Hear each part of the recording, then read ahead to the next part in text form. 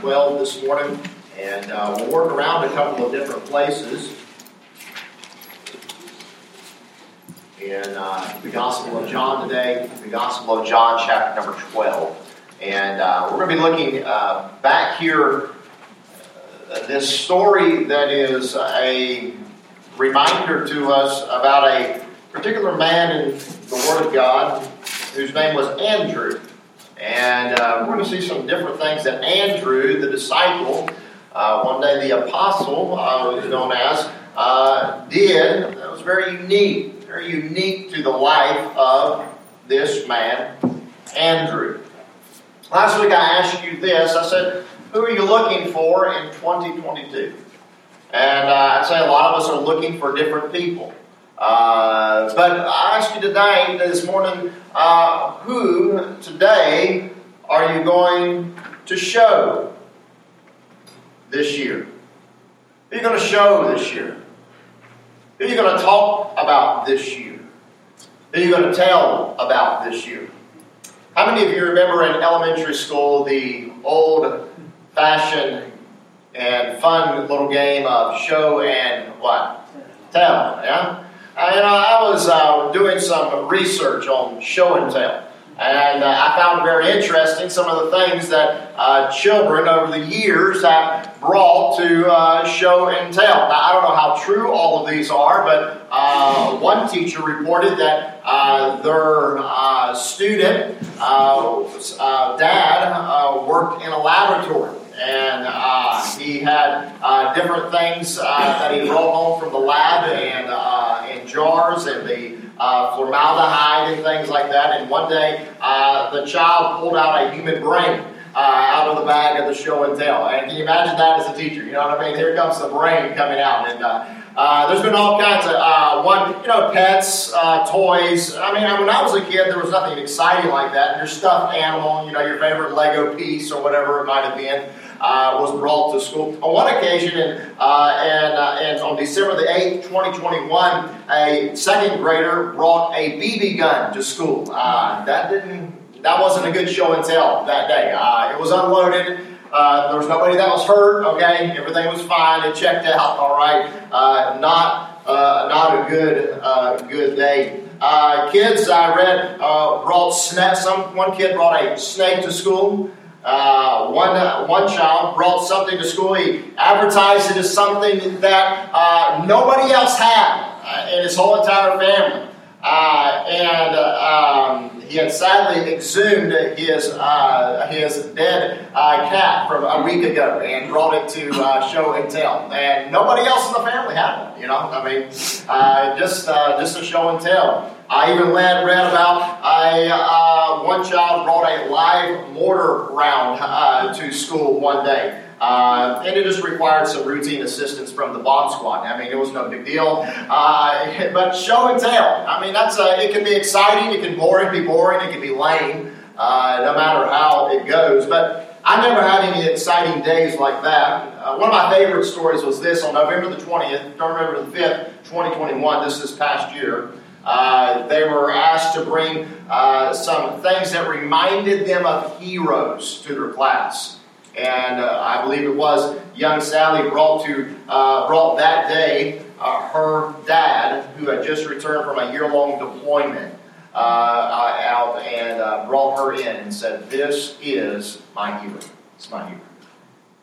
I don't know all the things that have happened in show and tell. I don't know how many of them are actually true, but I can remember one of the best days of my entire life.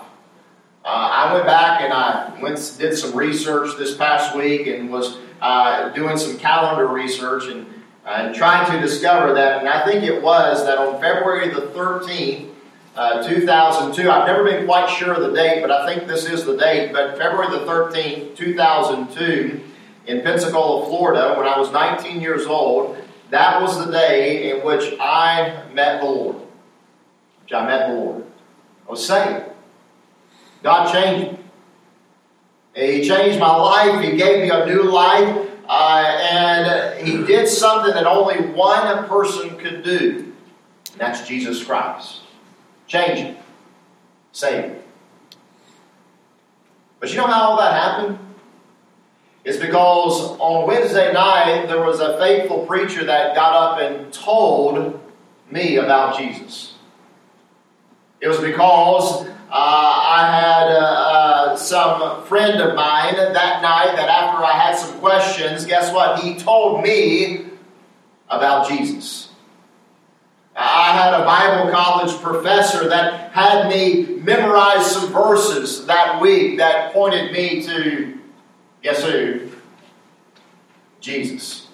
I had some parents of mine that told me about Jesus. I had a preacher, a pastor for years and years, and a youth pastor growing up that told me about Jesus. I had 3 or 4 men in my life when I was a teenager that directed me and pointed me towards Jesus.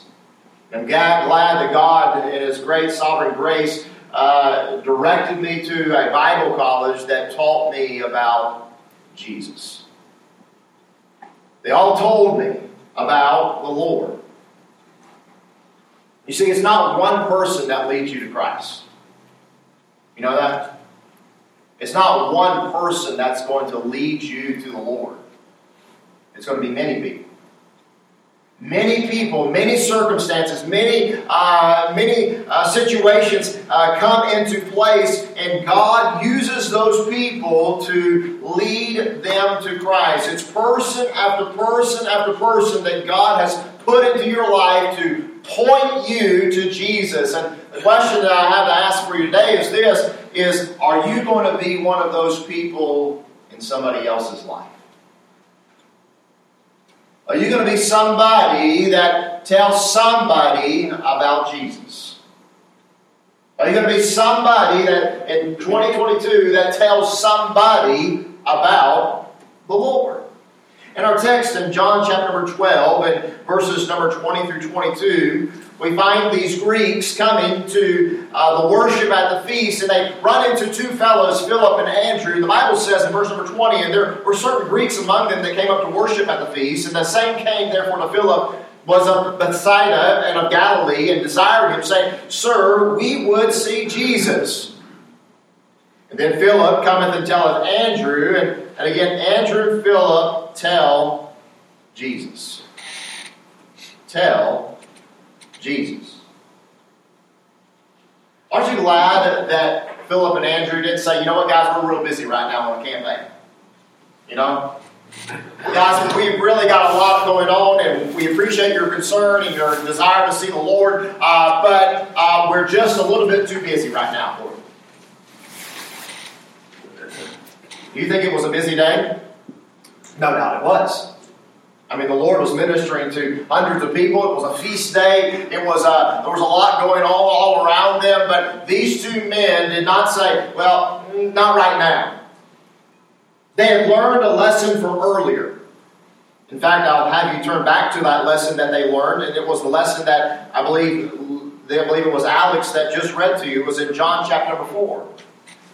I believe they had learned a lesson that in John chapter 4 that Jesus had taught them a little bit earlier on in His ministry. You see, in the country of Samaria, Jesus had decided that He must needs go through Samaria because there was a woman there, a Samaritan woman, that was going to be by the well, the woman at the well we know her by, that needed to be saved. And Jesus said, I'm going that way. And He went by that way. He talked to this lady. He brought her to saving knowledge of Jesus, of Himself. And then the lady leaves and she goes into the town. Well, at the same time that she's going into the town, guess what's happening? The disciples are coming out of the town. All right? And as they're coming out of the town that they had just been in, that city that they had been in, as they were in that city, they were buying some meat and getting some things ready for lunchtime. Maybe it was, I'm not for sure, but they were getting some things ready for lunch. Maybe some bread, some sardines, some of those kinds of things. A little bit of mustard. Some of you like to put on your sardines or whatever it is. And they were bringing that back out. And as they were bringing it back out, they see this lady running by them. Or, excuse me, not running by them. They see this lady talking to Jesus. They kind of stand back and look and scratch their heads. And finally the conversation's done and this lady leaves. Walks by them, they approach Jesus, and they kind of don't say much about it, but they say, okay, Master, lunch is here. Lunch is served.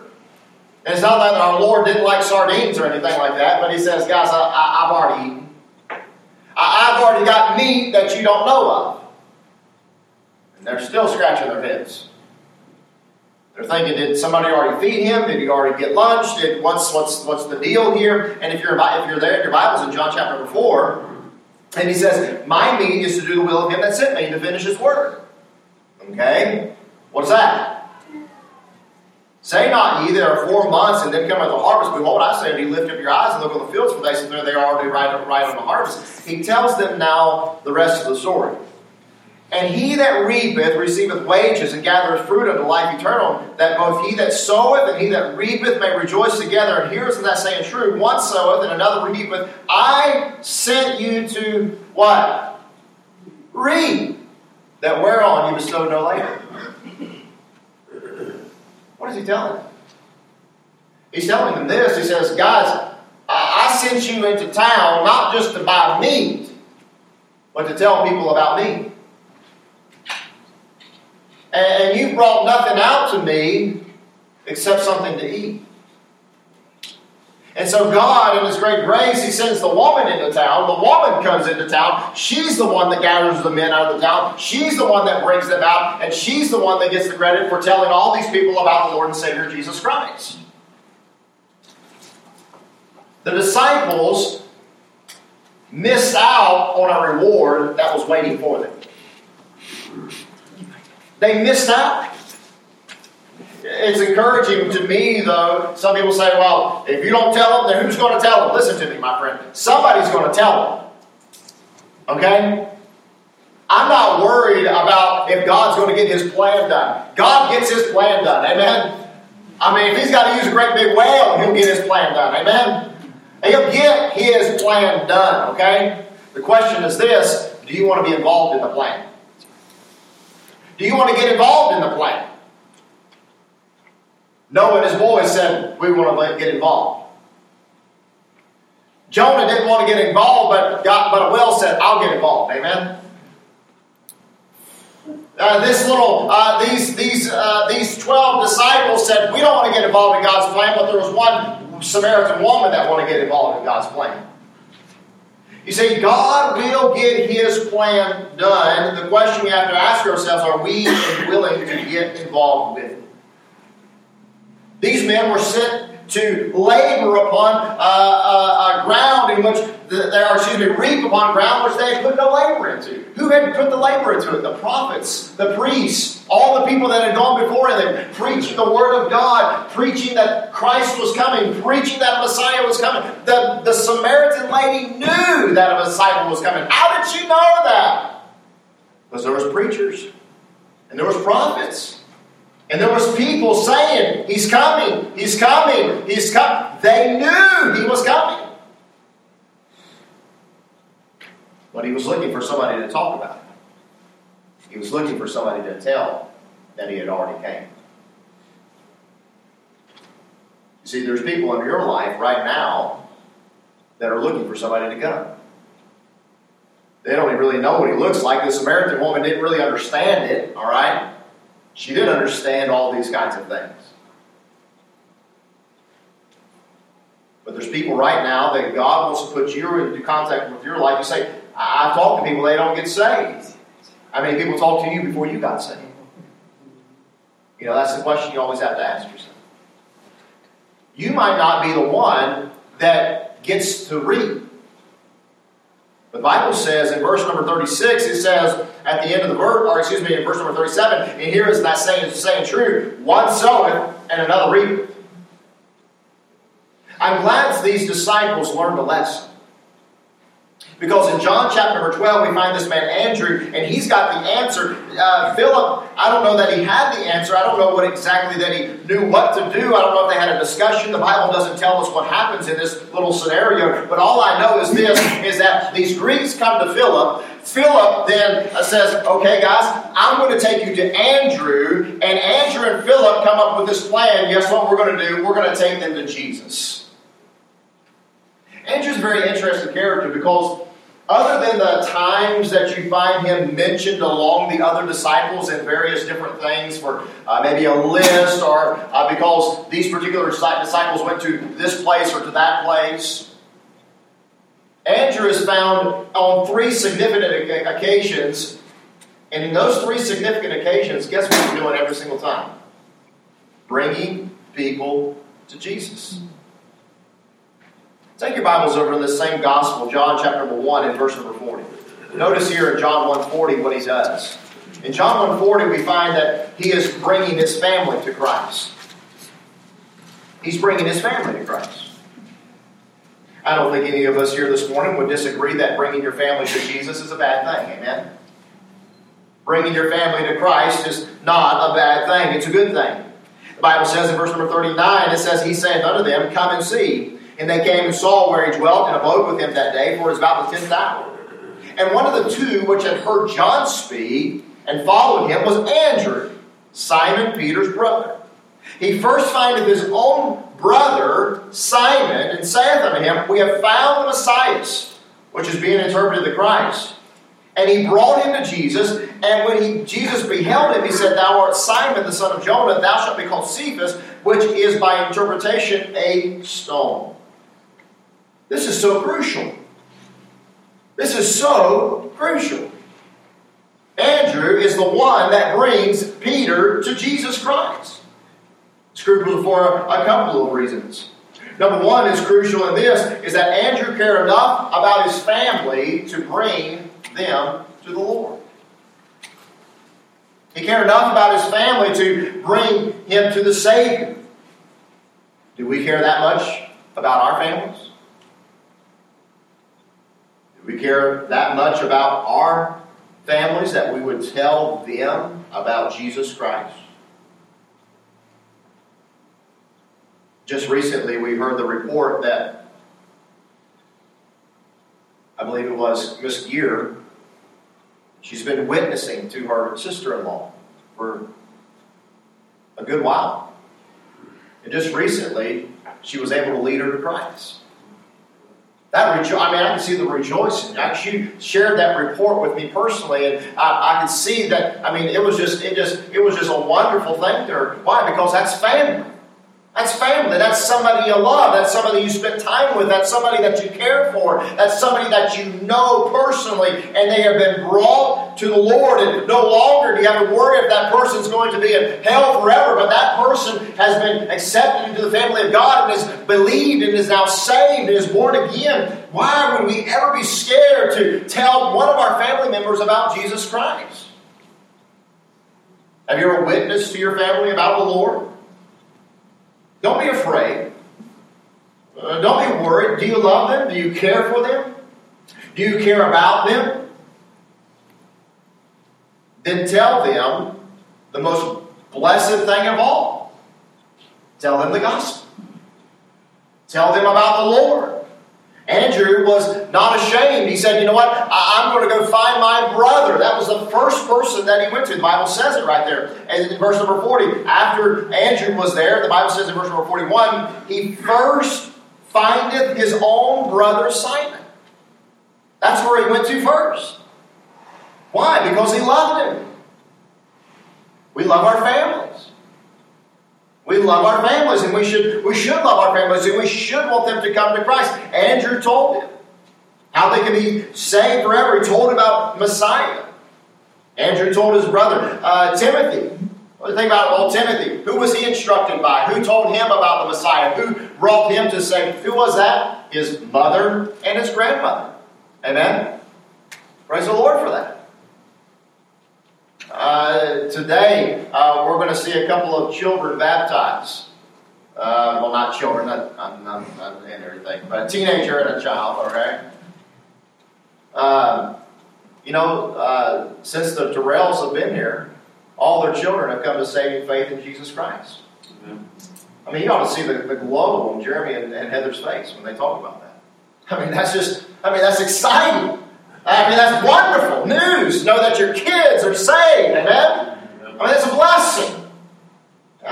Timothy was instructed in faith by his grandmother and his mother. He's like, I don't know about my kids, and I don't know what direction they're going, and all those kinds of things. But you can be an influence, even if you're a grandma or a grandpa. Be an influence. Tell them about the Lord. Where did Paul, if you turn to Acts 11 and verse number 25, where did Paul go after he was saved? Well, quick little history lesson. Paul was saved in Damascus. He went after Damascus. He kind of mingled around there until he was let down by a rope, and then he found his way, mingled down a little ways, and he found himself down in Jerusalem just for a time. But in Acts 11:25, we find that the next place that he went was Tarsus. Do you know what Paul's name, they called him before he was Paul? They called him Saul of Tarsus. I don't know what happened in Tarsus, but I know this. He was from Tarsus. Why did he go to Tarsus? I think it's only logical to assume that he went there to tell his family about the Lord. He went back to his hometown. Paul did this.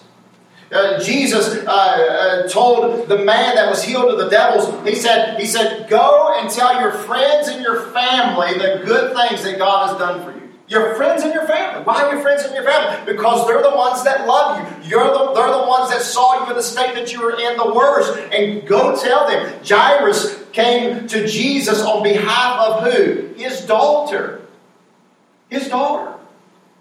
The Philippian jailer was promised that he would be saved, but we oftentimes leave out a little phrase at the end of that verse, and it says, if you will believe, he says, thou shalt be saved. What does the end of the verse say? And thy house. And thy house. You know what? That would be a great message. I've never heard anybody preach on that, but I was really thinking and meditating on that right there, on that verse, and thy house. The Philippian jailer doesn't take that at face value. What I mean by that is this. He doesn't just say, okay, thanks for the good news. What does he do? He gets the apostle, and at his own peril, he takes him out of the jail cell, him and Simon. Is it Simon? Right. Silas, thank you. I got Simon Peter on my mind. He takes him and Silas at his own peril out of the jail cell. He takes them to his own house. He cleans up his sores. He cleans up Silas's sores. And then he says, all right, boys and girls. He says, wife. He says, sit down. Paul, you tell them what you told me. You tell them what you told me. He doesn't just take it at face value and say, well, thanks for the good news. I'm glad my house is going to get saved. No, he believes and acts upon his faith and puts Paul in front of his kids and his wife and says, okay, preach to him. I don't know who all was there. Maybe his mother-in-law. I don't know. In those days, a lot of times in-laws and other people would live with him. But whoever was there, the Bible lets us know that they got saved. And then after they got saved, I've never baptized anybody in the middle of the night, but there was a middle of the night baptismal service. Yeah. At 2 o'clock in the morning. Walking down to the river. They're getting baptized. 2 o'clock in the morning. Praise God. Why? What's the point? What's the point? They were telling people about Jesus, but they were not just telling people. They were telling their family. Their family. Their family. Have you told somebody in your family? There's 2 key lessons to this. I want to bring the other one up at the end of the message. So hold on to this particular story that we've just learned here in John 1. Take your Bibles to John 6. To John 6. Very interesting, too. All the people that you find Andrew bringing to Jesus, they all have a very particular application, too, at the end. John 6 and verse number 7. Again, you got Andrew and Philip. Getting confused with all these apostles and disciples, trying to keep them all in my mind here. But you've got Philip and Andrew again in this scenario. Totally different scenario, though. Here we have a crowd of people that need to eat. And in verse number 5, it says, And when Jesus lifted up his eyes and saw a great company come unto them, he saith unto Philip, Whence shall we buy bread that these may eat? This he said to prove him, for he himself knew what he would do. Philip answered him, 200 pennyworth of bread is not sufficient for them, that every one of them may take a little. One of his disciples, Andrew, Simon Peter's brother, saith unto him, There is a lad here, which hath 5 barley loaves and 2 small fishes. But what are they among so many? Jesus said, Make the men sit down. Now there was much grass in that place, so the men sat down, and the number was about 5,000. Now, what you have in front of you might not be a big deal, but it's a real big deal. You see, in those days, children were not looked at in the same way that we look at children today. All right? And I'm not trying to put down either one society. I'm just saying they were not the same. In fact, in some ways, and many times, a lot of times, is that children were looked down upon as almost second-class citizens. They were looked down upon. Stay out of the way. Don't get in the way. You really even find that same line, that same fault being continued all the way almost up into the 16th and 17th century, even to the 18th century, where you had forced child labor and a lot of those kinds of things. So children are not looked upon in the same light as we see them today. And so Andrew is the one that sees this little lad, this little kid, and he's the one that brings them to Jesus. So for us to find Andrew in this situation is quite unusual, but it's also rather inspiring. Because the first question is this, are we bringing our families to Christ? But the second question I might ask is this, are you bringing children to Christ?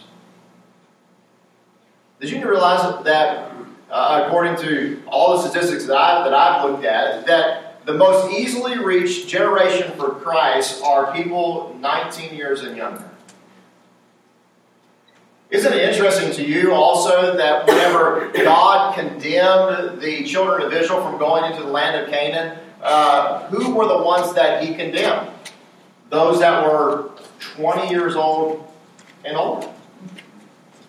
Why is that? Well, I have some assumptions, and I'll give you my assumptions here, and I'll give you my assumptions and my opinions, but I'll give you just some hard-based facts of this as I've seen, is that most of the time, the older you get, the more rebellious and stubborn you get. I can count on perhaps maybe 2 hands the number of people that I've seen saved, maybe 1 hand that were 50 and older. I can count definitely on 1 hand how many people that I've seen saved over 70. 1 hand. You see, the older you get, the more harder you get to the gospel. But I believe as I was looking through some statistics, I believe the number stands pretty consistently for the last several decades, is that they have found out that over 70% of the people that accept Jesus Christ are either 19 years and younger. 70%. Now you tell me if that is an important number that we start reaching children for Jesus Christ. Is that an important number? I believe it is. You see, we need to see and understand that children are an essential part of the kingdom of God. Jesus even says this. Whenever at one time his disciples actually tried to refuse the children to come to Jesus, in Mark chapter number 10, they brought the Lord children to Jesus, and the disciples the Bible says, refuse them, tried to push them away. And Jesus said, but when Jesus saw it, he was much displeased. See, God's not happy if we push away children from the gospel and from the kingdom of God. That's not a pleasing thing to God. God says that in the very next statement, suffer the little children to come unto me. Suffer them to come unto me. For such is the kingdom of God. Not such might be the kingdom of God. And I know that some people might say, well, he's making an analogy here. He's saying that that we've got to become as little children. Listen to me, my friend. That's a totally different passage. It's not this passage. He says here the kingdom of God is, he says some little children, for of such is the kingdom of God. What he's saying is this. He's saying the kingdom of God is made up of little children. It is made up of little children. I kind of touched on this last week, and I might even preach a whole message, and maybe a couple of messages on this, something that's just been on my heart. But number one, can children get saved? Yes, they can get saved. Secondly, is that what about children that are not of the age of understanding? What happens to them? And though I'm not a big John MacArthur fan, I agree with him instantly when he says instant heaven. Immediately into heaven. There's a lot of reasoning behind that, a lot of good theology behind all that. But the point being is that we ought to see that the kingdom of God is made up of little children. Now, when we get to children, they're going to be like 5-year-olds and 6-year-olds running around. I don't have a clue what heaven's going to look like, my friend, okay? But what I can say is that we ought to be concerned enough about little kids that we ought to give them the gospel and give them a fighting chance to accept Lord and Savior Jesus Christ as Lord and Savior. And on the flip side of that, let me say this also. He says, anybody that offends one of these, it would be better that a millstone will hung around your neck and thrown into the midst of the sea. Anybody in this world that would, number one, let's just go ahead and put this out there, is that would offend, hurt, molest, or abuse one of these little children, it would be better that a millstone will put around your neck and you are thrown in the sea, my friend, than you do something like that. All right? And I hope that there's nobody in this church that would ever even consider something like that. But if you ever hear a hint of it, or a scratching of it, a simple little notice of it, and you pick up on something like that, hey, inform me, let me know, because we're not putting up with junk like that. That's ungodly, that's wicked. But also, he says the meaning behind that statement is this. If anybody would withhold the gospel from any of these little children too, let none of us withhold the gospel from the children of God, from these little kids. Secondly, we must see this. Why are children necessary to bring them to Christ? Because the Lord loved children. The Lord loved children. Luke 18:15 says they brought infants to him. Matthew says they brought little children to him. On another occasion, they said they brought children to him. This is the Son of God, mind you. This is the Savior of the world, mind you. This is the most powerful being in the universe, the triune God. And look what the Bible says about the most powerful entity in all the universe, in the world that we know to exist. The Bible says in Mark 9:36, and he took a child and set them in the midst of them. And when he had taken him in his arms. Did you get that? The most powerful being in all the world, what does he do? He picks up a child and sets him in his lap and holds him in his arms. How gentle of a Savior we serve, amen? He loved children. He loved children. He was good to children. And we ought to love also them. The Bible says in Mark 10:16, and he took them up in his arms and put his hands on them and blessed them. He loved the little children of the world. We sing that sometimes. Jesus loves the little children of the world. Red and yellow, black and white, they are precious in his sight, and every one of them are. Should we do the same? Should we do the same? Always thought it was very gentle and kind and loving of our Savior whenever he heals Jairus' daughter at 12 years old. The Bible says that after she was healed and or after she was raised from the dead and she woke up, he says, what? Find her something to eat. You ever thought about that? Find her something to eat. That's what a parent does, doesn't it? Get them something. Come on, get them something. Help them out. We ought to love children like that. We ought to want to bring children to Christ? Who are you telling about Jesus this year? Are you telling your family? Are you telling your friends? Are you telling children about the Lord? And finally, in our text, we find this in John 12. We find him bringing people that were not like him to Christ. Andrew was okay with bringing others that didn't look like him, talk like him, smell like him, and look like him to Jesus Christ. He was okay with that. He didn't tell these Greeks, nah, you're not fit for the kingdom of God.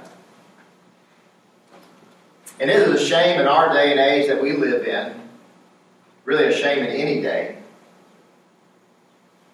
that if we still have an issue with talking to people that don't look like us and telling people about the Lord that don't look like us.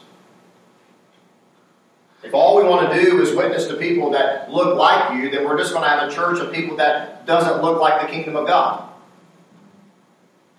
Let me say that again. If all we're going to tell people about is people that look like us, we're not going to have a church that looks like the kingdom of God. Amen. The kingdom of God is, the Bible says, every single ethnicity, tongue, and language.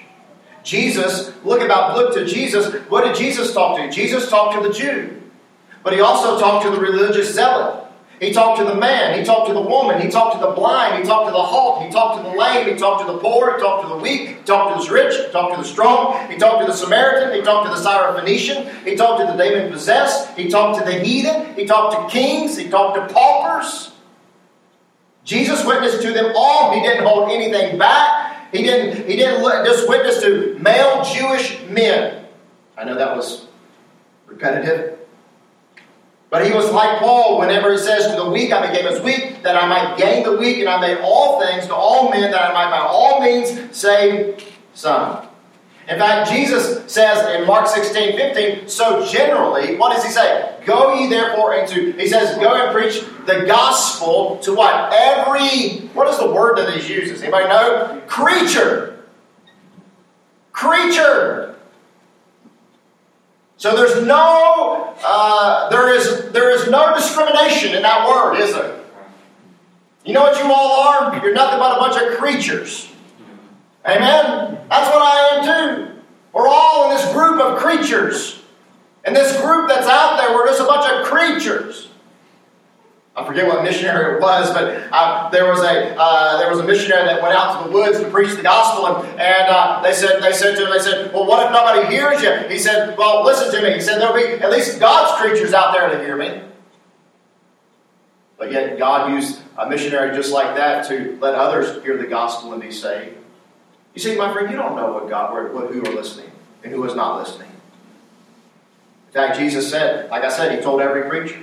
He said, go into all the world. We ought to be open to tell all people about Jesus Christ, no matter their race, no matter their creed, no matter their color, no matter their background.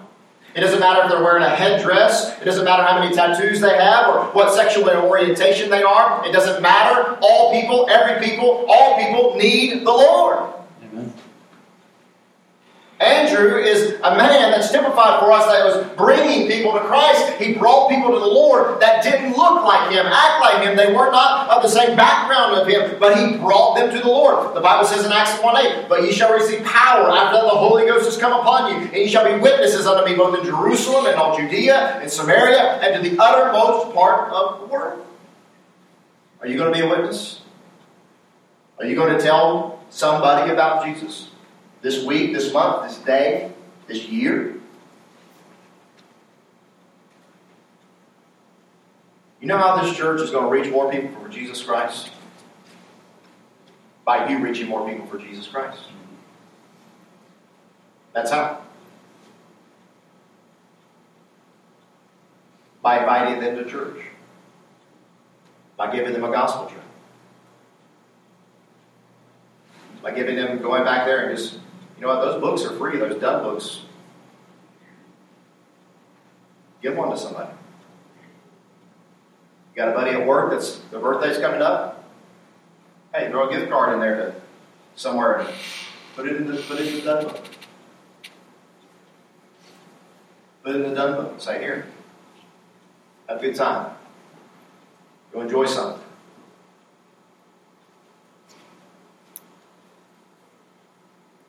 all of us were to pray, Lord, help me to reach one family this year. Help me to reach one family this year. Help me to reach one person this year. You know how you're going to reach one person? By telling 10. Or whatever that number is. Now I said to hold in your mind back to that first point. And really all the points. Andrew, in our last point, he reaches out, and these men reach out to him, and he brings them to Jesus. Bring them to the Lord. Let me ask you a question. How do you know that the person that you reach for the Lord isn't going to go reach somebody else for the Lord? How do you know that somebody that you reach for the Lord isn't going to go to a mission field one day and tell them about the Lord? Maybe you could never go to a mission field. You could never go to Taiwan. You could never go to Bangladesh. You could never go to South Africa. But maybe you reach somebody that does go to them. In John chapter number 6, he reaches this little young little lad, and this young little lad's lunch feeds 5,000 people. What if you reach somebody for Christ, and that person goes on to do some great social work for the Lord? Is social work needed for the Lord? It is needed for the Lord. Read the life of George Mueller, okay? He was a great social worker. But you know what? He was also a great witness for the Lord and Savior Jesus Christ. God needs that. What if you were to be somebody that was to do that? That you couldn't perhaps feed 5,000 people, but maybe you could reach somebody that could feed 5,000 people. Wouldn't that be awesome? But then, he reaches his brother. In the Bible, we're told of, at the least, 3 people that Andrew reached. 3 people.